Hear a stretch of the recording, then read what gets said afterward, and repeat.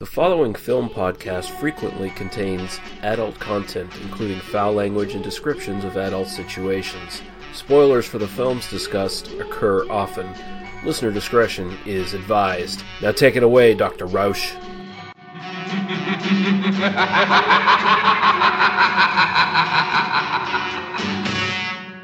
They must be destroyed on sight.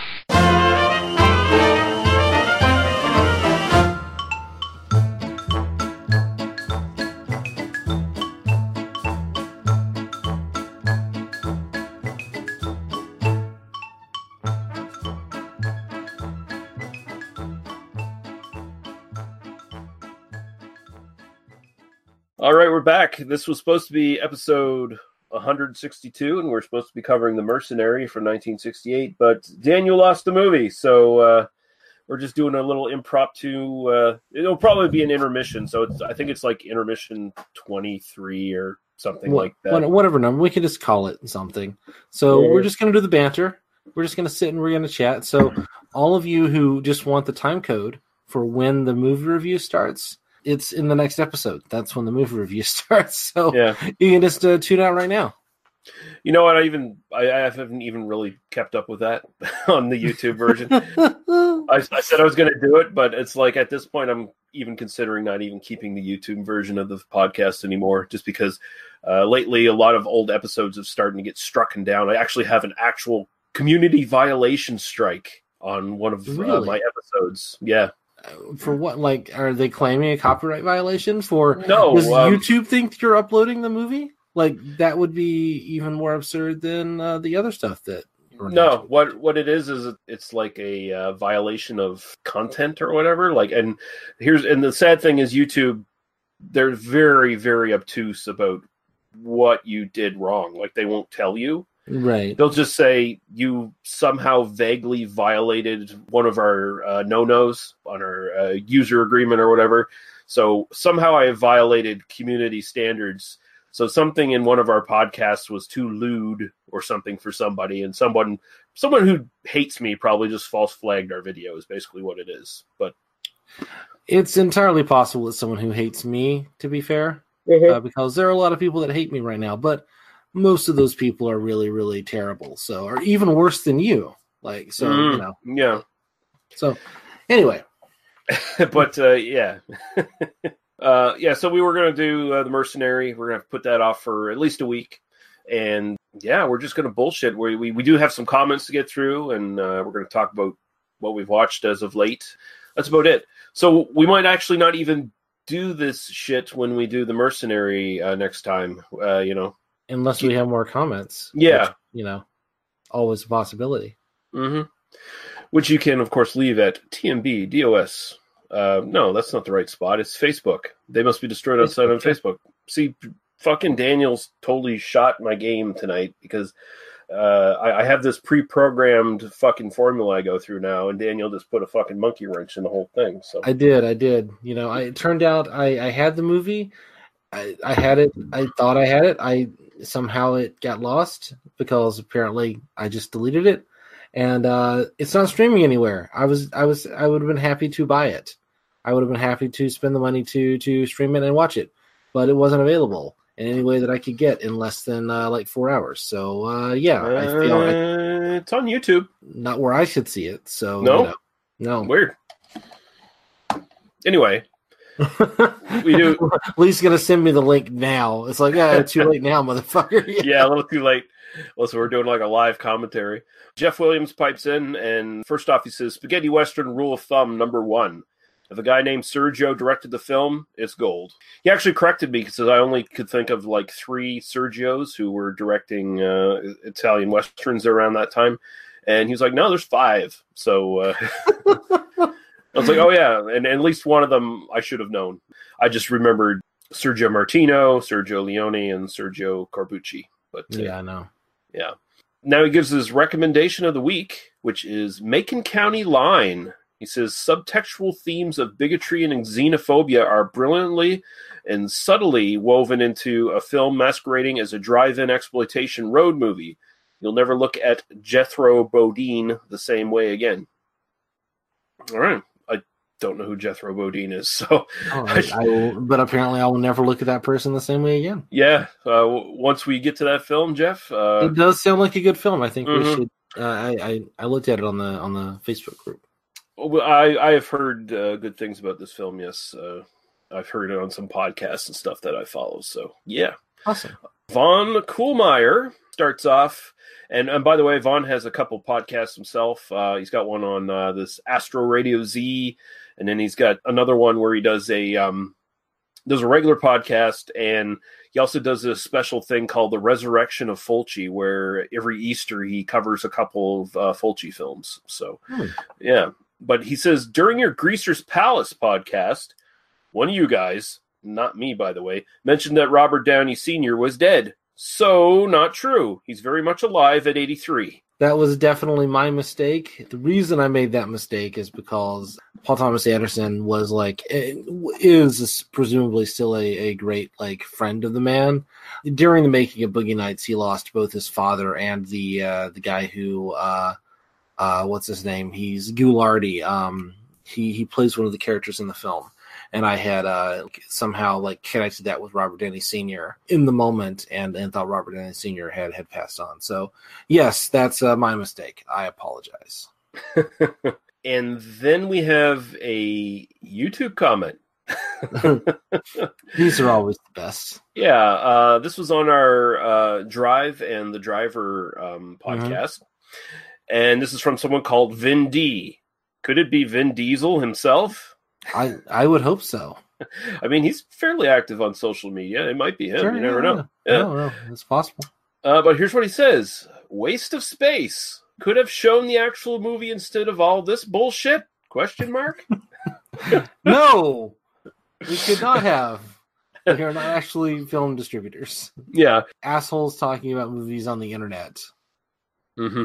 Here's my response to him. You could have just fucked off, but then you wasted time complaining about what was an obvious podcast about films and not the actual films themselves. Congrats, dumb fuck. You're no better than any other fucking mongoloid on YouTube. There we go. I think really what you should do is just stop, because you're having issues with the YouTube comments. Just move to BitChute, because then it's just going to be a bunch of people bitching about white genocide in all of our comments. And maybe I could go to minds.com or something. Yeah. We should just post them on Gab. I think that's the way to go. Man, with the way your name has been bandied about their little circles as of late, we'd be really super popular on those fucking platforms. We'd be very popular. We would get a lot of comments to read. I can assure you. Mm-hmm. It would just be whole shows of fucking Nazi douchebags saying stupid shit. Yeah. And Cameron Sullivan, who, by the way, was nice enough to provide us with this Microsoft Office document of a list of box office bombs. And now we have to figure out what exactly he wants us to do with it, because I'm not 100% sure. But we're going to look into it, Cameron. And if you want to respond on the Facebook group and give us a better idea of what you want us to do with this list, because it's a fairly large list. But thank you for doing that and compiling it for us, which is appreciated. It says, if we didn't have Bronson, Jack Palance would easily be the best of the 70s era tough guys who delivers almost every time. And this is it's in response to the fact that Palance is in both of the films we're going to be doing in the next little while. So yeah. And Palance is great. I'm definitely on board with that. Although, I mean, I don't know, greatest of the tough guys. I mean, he's on the list, but yeah, I mean, he wasn't. It's hard to kind of go, well, Eastwood, but that's the obvious choice. But even beyond that, you got, Bronson, sure. Bronson might be number one, but even that feels like, hell, Franco Nero would be, high up on that list, higher up than Jack Palance for me anyway, Or Lee Marvin, I think. Lee Marvin was where I'd sit, because it doesn't feel like, I'd have to go back and look at his filmography, but it doesn't feel like he was that prolific in the 70s, at least not as high profile. Like, you just didn't see him in as many things. Like, a lot of his stuff was very bottom of the barrel B, as far as I can recall, for the most part in the 70s. So I mean, hell, Lee Van Cleef would be higher up for me. You know, like I mean, you know, I don't know, maybe. I mean, greatest of the tough guys, maybe, but I don't know. Like it's just kind of tough to. I'm not trying to shit on Jack Palance here. I mean, I think he's great. It's just sort of like on that, like, yeah, I don't know how I feel about that, but you outlived most of them anyway.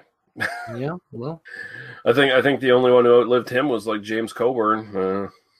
Yeah, I mean, if you're looking, but, well, Eastwood, I guess, yeah. If you're looking at that generation of sort of manly man, tough guy actors, even though they sort of fluctuated between, like, there's a couple different generations, but and then honestly, I'd probably stick like Gene Hackman in that fucking category too, right? Oh, Claudia Cardinal is still alive, and like she deserves to be on that list, even just based on Once Upon a Time in the West. So yeah.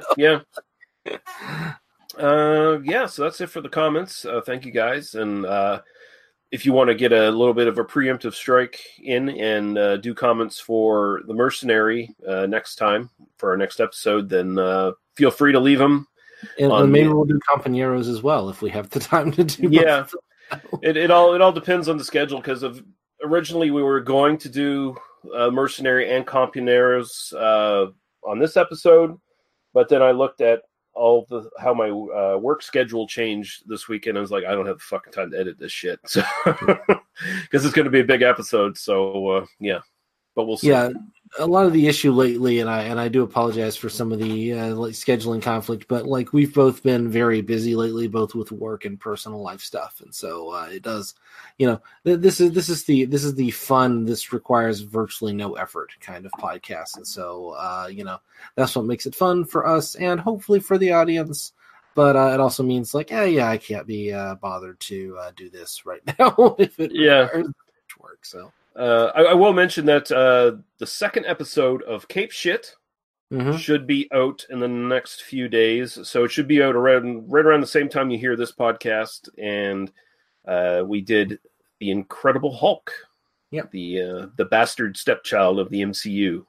Yeah. So the one nobody likes except for like us, the three of us that were on that podcast, all quite liked it. So yeah, we had special guest, our friend Kit Power, who's been on the show before on that, and it's an excellent podcast. I just haven't finished totally editing everything yet, so that should be done by Monday when you hear this. So there you go. So I think really what's going to happen now is that Kit's going to write an entire book about the Hulk. And it's going to be based completely on like he came onto our podcast, and now, you know, like this is how Kit's going to get writing work now, is coming on this podcast and talking about something. So well, maybe we should pick your projects well, Kit. Maybe we should take up Jay Deering's request and do Sallow, and then we'll get Kit in a Sallow book coming on. You know. We'll get Kit to write about like kids eating shit. Kids eating shit out of metal bowls and having scalped. That's the way to go. Yeah. I was really on board for Kit Power's book on Tommy, but this kids eating shit book really doesn't do it for me. I don't know what's going on. I don't know. Oh man. Okay, so we're gonna take a quick break. We're gonna play some music and probably some podcast promos, and we'll come back and talk about what we've watched in the last little while, and that'll probably end off the show. Sure.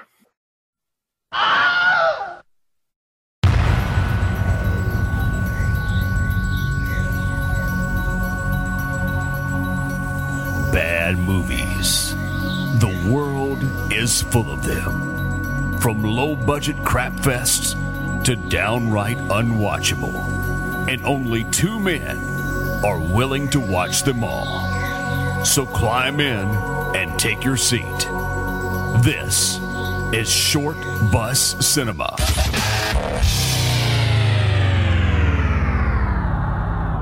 Let's do it. Hey everyone, this is Johnny Krug from Kruger Nation. And this is Rick Morgan from the Helming Power Hour. And we have decided to team up and take you where no one has gone before. We're on a quest to find the world's worst movie, and we're doing it on the bus. Driving through cult classics in every genre to find holy grail of bad movies. So if you're looking for something different and more fun than you can stand, then climb on in. Short Bus Cinema is a proud member of Legion Podcasts. That's right, yo! Short Bus Cinema. We love to watch the movies you hate.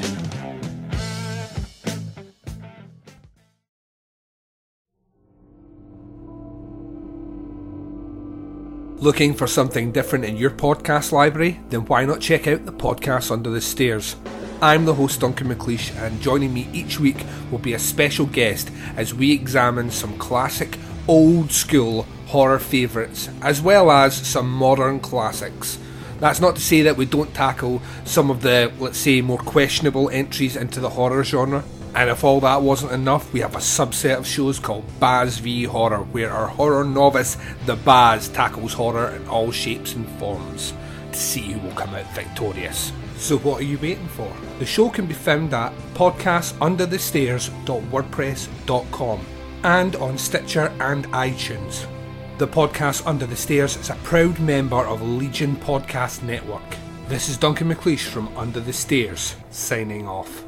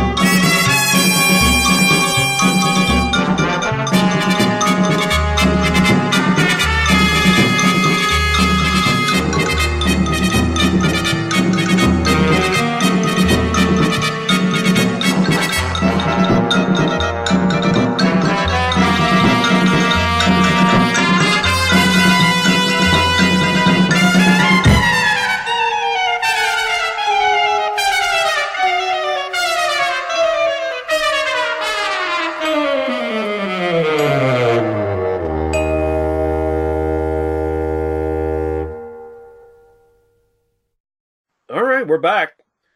So I'll let you go first, Daniel. Anything you've watched lately you want to mention? Sure. I actually want to mention something I haven't watched yet, but I'm really curious about that showed up on Netflix recently. And that is, there's an extended edition of The Hateful Eight, but they've split it into 4 parts. Really? They're treating it like a TV miniseries or something. And I think that this is like an interesting thing that I've seen people kind of talk about, like maybe it's in like selected markets or something. Mm-hmm. But so there's like, apparently it's 4 like hour-long segments, you know, a 4-episode series. And I think that it just speaks to the fact that, you know, people, I'll speak for myself here, you know, like a lot of times if I'm going to sit down and I'm going to watch something on Netflix, I'm not necessarily thinking like, oh yeah, 2-hour movie. Well, that's 2 hours and I don't necessarily want to sit for that long, but I'll sit and watch, you know, an episode of, you know, 30, 45-minute episode of a TV series. And then I'll just sit and watch 3 or 4 of those because, you know, it feels more disposable or it feels more consumable. And so I think it just, I don't know, it's just like this weird thing. I'm like, oh, you've taken this movie, which was advertised at the time it was released 7 years ago or not. What is it? 2012? No, it's 2015, right? Yeah. I think 2015, yeah. Yeah, no, Django Unchained is 2012. So yeah, no, 2015. So like 4 years ago, it was literally advertised as like the giant roadshow production in like 70 millimeter. And now it's, oh yeah, watch it on Netflix in 4 hour-long parts with like some extra footage added. And I'm interested in consuming it in that format and seeing kind of what the experience is like, honestly. Yeah, I know it's on Canadian Netflix. I don't know if they do the split it up into 4 parts. Yeah, no, it was available. I mean, it's probably still available in the original edition on US Netflix. It literally just showed up, and I was like, "What the fuck is this?" And I haven't even like clicked on it yet. But I was kind of really fascinated. I mean, I think that's something I'm actually going to like make the time to do is rewatch it in that format. So we'll see. I don't think they've released the full-length movie that was shown in theaters on DVD, have they? Like, it's a chopped-down version or something, I think? Yeah, I mean, it's I own either the Blu-ray or the DVD, and it's like the 3-hour and something minute Yeah. cut. Yeah, no, I mean, maybe this is just the full, kind of roadshow version. Maybe that's what this is. I don't know. I literally did no work on it. I just saw it yesterday and went like, well, that's interesting. Yeah. Do that, and it makes sense because I'm pretty sure when they actually were doing the roadshow thing with it, they had intermissions, right? Like there was, right. yeah. So, I would imagine they would kind of do it as like a kind of like a 2-hour segments with kind of like a 20-minute intermission or something in between. Yeah, it's interesting that these streaming platforms are experimenting with kind of different ways of kind of delivering content. I saw somebody just kind of talking on Twitter that they there was like this TV series, quote unquote, that was like composed of like 6 15 to 17 minute episodes. And no, this is an indie film. They've just made it into some like TV thing. I mean, and I think that does like affect the way we consume these things. I think it's just interesting to kind of think about, like, because so much of like kind of what we look at is so much of the stuff that we look at is kind of like, yeah, there's 30 good minutes in this like 90-minute movie, and that's kind of worth following. But then there's a lot of stuff that's kind of like, yeah, no, if I could just watch that like a little like good 20 minutes in the middle, like I'd be perfectly okay with that. So yeah, I don't know. It's kind of a weird headspace to kind of enter with these kind of things.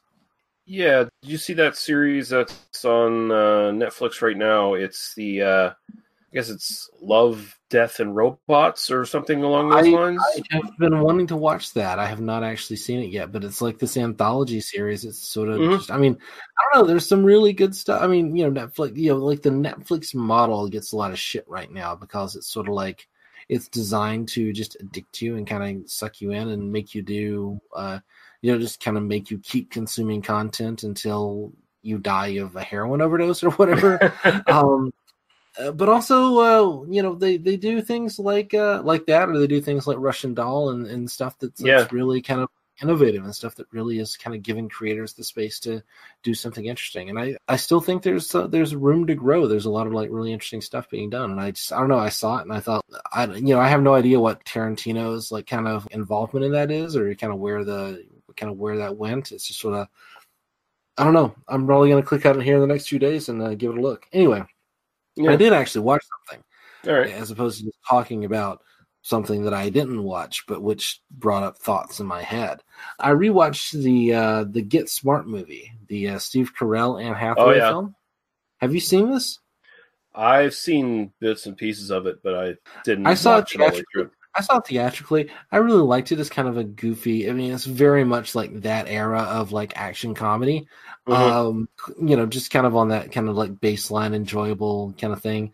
It holds up pretty well. I'm a big Anne Hathaway fan for a whole lot of reasons, and I think she's just unspeakably gorgeous, like just kind of impossibly attractive. You shouldn't even exist as a human being, and so I'm kind of inclined to anything that she's in. I'm like, yeah, I'm probably going to get something out of this, but she's really good in it. I think she's really funny. She's obviously very sexy.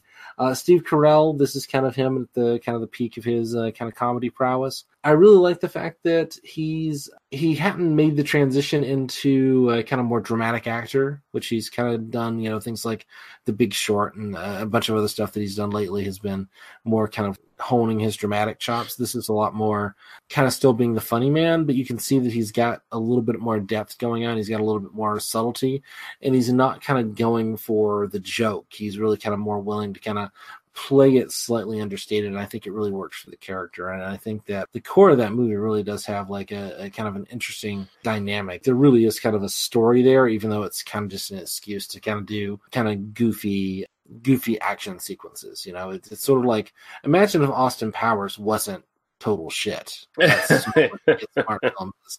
And I wish we had more than one of them. Like, I could totally see like a sequel that would not be as good as the original, but would be all right. Also, Dwayne Johnson, The Rock, he's in it and he's very funny. So for some reason I thought there was a sequel. No, there was like a side movie with two characters, like two side characters. Oh yeah, there was like this like online only or like direct to video or something. Like there was, like there are these two guys, and one of them I think is the guy who played Hero from Heroes. I may be completely mistaken there, but I never watched Heroes. But no, there was like this. I don't think it got theatrical release. I think it was just sort of like an online. There was kind of a little spinoff there. I mean, I think they thought this was going to make like enough money to sort of, kind of justify a franchise, but unfortunately, it did just kind of like it. I mean, it made some money. It did the thing it was going to do, but not really. It wasn't like successful enough to really kind of justify more going on. It's that era of filmmaking that's just been like completely crushed by the kind of giant franchise model at this point. So I thought it was kind of amusing and entertaining. I enjoyed the rewatch. Probably won't be rewatching it often. There's some really cringy stuff in it, particularly around sort of the fat politics and stuff that was not fun. But pretty good. Oh, one more I'll just mention. I've been rewatching some comedies lately. I have said on this podcast before that like Dodgeball, a true underdog story, are my like favorite films of its kind, like in terms of like goofy comedy. Oh my God. I tried to rewatch that. Like I watched the first like 7 or 8 minutes of it and turned like it is very dated. Like it just feels like, oh God, I cannot even like begin to watch this anymore. It's just so of that moment. And I still remember loving it, and I loved it then, and I don't feel bad about loving it then, but my God, have we moved so much further from that like style of comedy in the last 15 years. Anyway, that's all I got. Yeah. One thing I'll mention that I watched, I did watch a really good cam version of Endgame. Endgame, yeah. Yeah, but it won't be a Bobby Fischer movie? No, but I won't be talking about that until like probably like a year and a half from now, something like that. Yeah. I'll just say it was really good, and I'll leave it at that. Okay, fair enough. Won't go spoilers or none of that shit. But it was funny because it was a cam version, one of the better cam versions I've ever seen, where it's like almost HD in quality, and you could count like all the Chinese people in the theater who periodically get up to take pee breaks. It's so long. Right. Yeah, so that was kind of amusing. I kind of think like it would just be funny for them to put that as like a DVD extra, like grab one of these cam versions, because who's going to sue them, right? And then throw it on one of their bonus discs. Here's the cam version of Endgame. See if you can play the pee break game and take a drink. I think there is a sort of like, I really love the idea of like packaging some of these like big event pictures with also sort of the online culture surrounding it. So that you can. So, I mean, so much of the joy of seeing these is kind of seeing them like opening weekend or seeing them like the midnight showing or whatever. And I mean, the idea of like kind of filming one of the audiences, of like kind of seeing it from the back and kind of getting the sense of like actually watching it with an audience again. Well, I can sort of see like there's a place for that, Well, I think both Robert Rodriguez and Tarantino have included on some of their films a commentary track where it's basically the live theater reaction, and you watch the film along with that with that going. And I've played that. I think it was with it was with the Grindhouse films. Oh yeah, and that was quite the experience. I liked it. It was kind of neat, like sitting in your room in the dark with the big screen and watching it, and you got the audience background music. It's probably even more effective if you got your speakers all set up, around you and shit, surround sound. But it was kind of neat. I could see doing that with headphones. I think that would be a really fun thing to do. So that you're kind of immersed in it. Yeah, no. Yeah. The one thing I did watch... It's funny that we've gotten to the point in terms of like pop culture, like analysis, where it's like, imagine like getting to like capture the experience of like leaving the house and seeing a movie with like other human beings. Imagine like that experience without having to actually deal with the human beings. Yeah. without actually having to like expose yourself to the hoi polloi. Oh, that would be amazing, wouldn't it? No. Yeah. The other thing I'll mention is a film from 2017 called Revenge. It's a French film. I don't have the director's name in front of me. Female director. And it's basically this film about, it's a rape revenge film, but it's probably the most highly stylized and just kind of like lovely looking, and in a way, rape revenge films I've ever seen, which is a weird thing to say. But it's this young girl. She's basically like the trophy mistress of this French businessman who's owed it as like holiday retreat in some desert somewhere, and he's got the nice house and the pool and everything like that, and so he's taking her out there to bang her, and every once in a while he's periodically like phoning his wife and, oh yeah, what drapes are you picking for the house, and oh, that sounds beautiful and that's great, and oh yeah, I'm work's keeping me a little bit, I'll be home soon, and you just keep doing what you're doing, and then back to fucking the mistress. Our main girl, she's portrayed at first as being just sort of like an airhead, kind of a flirtatious airhead. And two of this guy's friends show up. They were going on a hunting trip, but their plans got changed. So they show up at the most inopportune time. And so he's got to host them. And he goes away to make some arrangements. And she gets raped in the morning by one of them.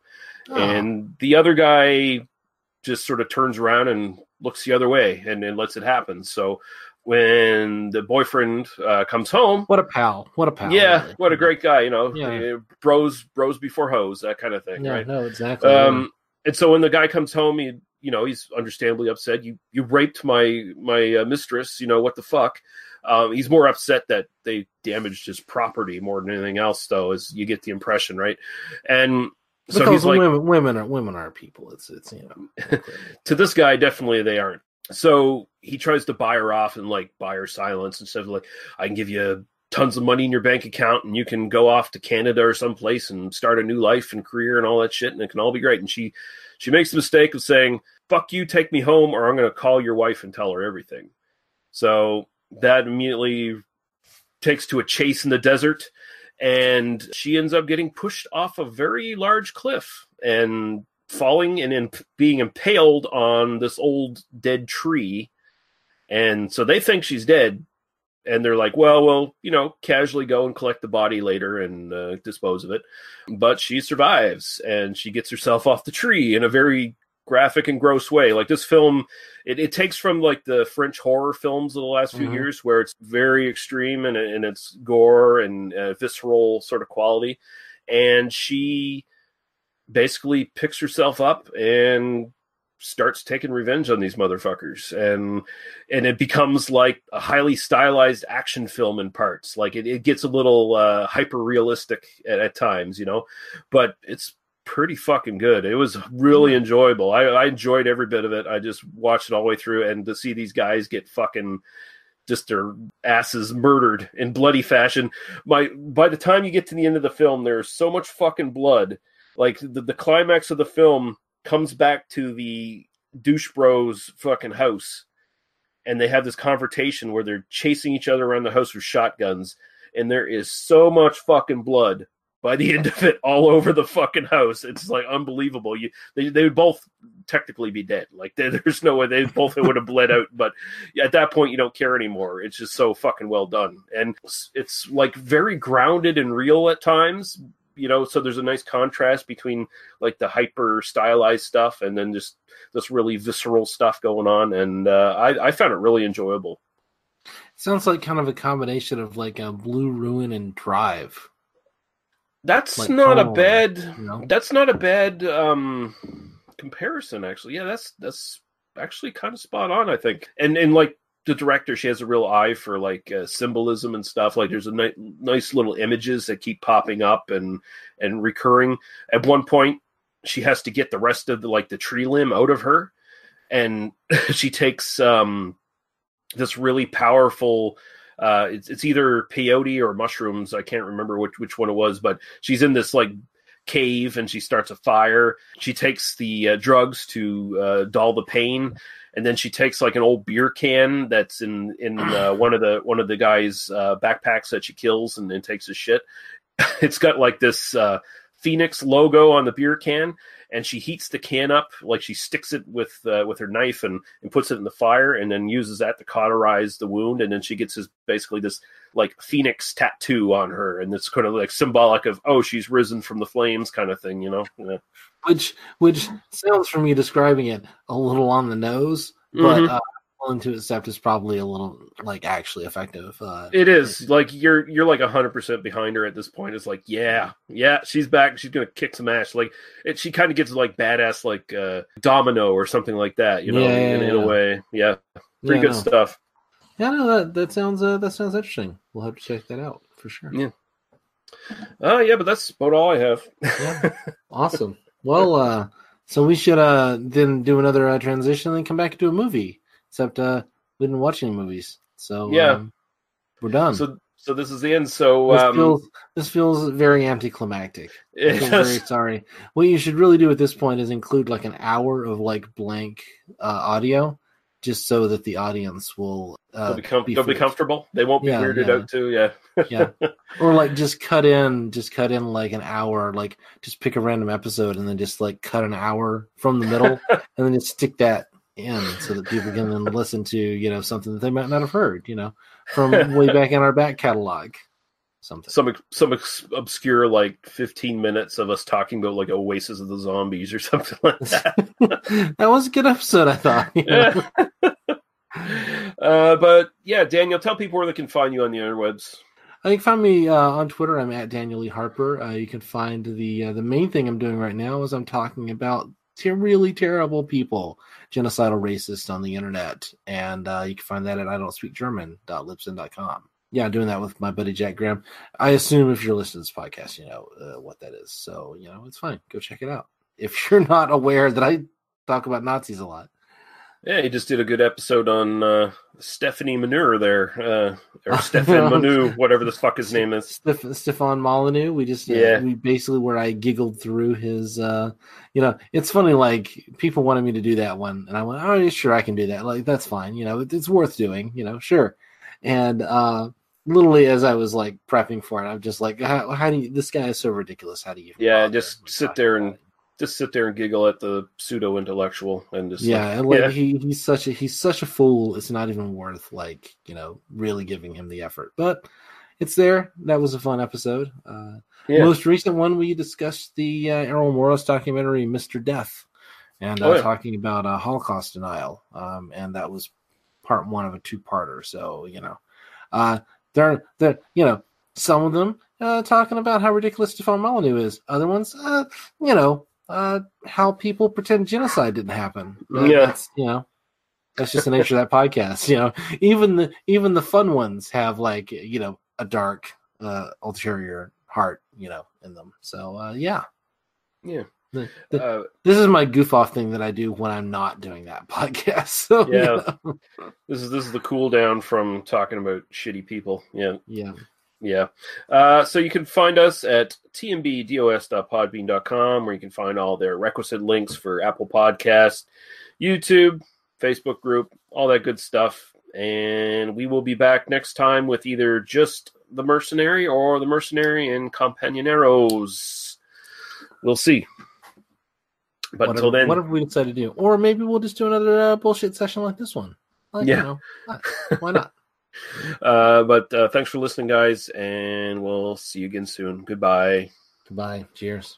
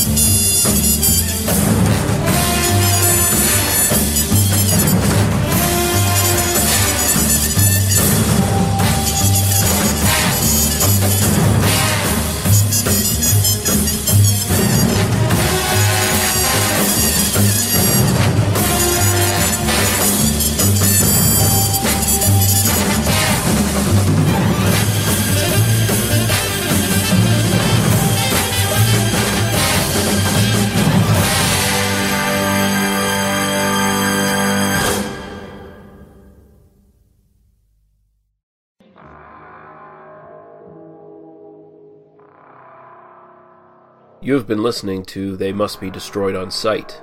For other episodes, our links to Apple Podcasts, YouTube, and our Facebook group, as well as links to podcasts and websites of similar interest, please visit us at tmbdos.podbean.com. Thank you. Drive through.